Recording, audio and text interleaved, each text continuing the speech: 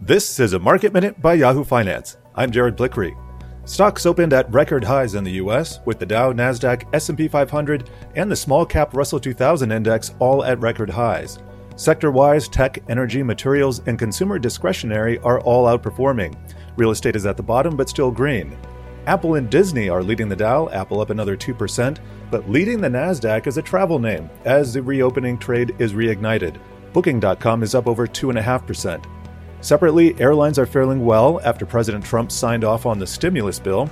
Southwest CEO sent a memo to employees saying that the prior notice of wage cuts and furloughs are rescinded, though he warns the company is still overstaffed in many areas. Southwest is up 1.5%, while American is up 4%. In the EV space, Tesla is inching closer to its $695 record high, up over 2%. Nikola is up over 8% as JP Morgan lowered its price target to $35 from $40, but that's still 133% higher from current levels. JP Morgan sees 2021 as a less drama-filled year for Nikola. For more market news and industry insights, head to yahoofinance.com.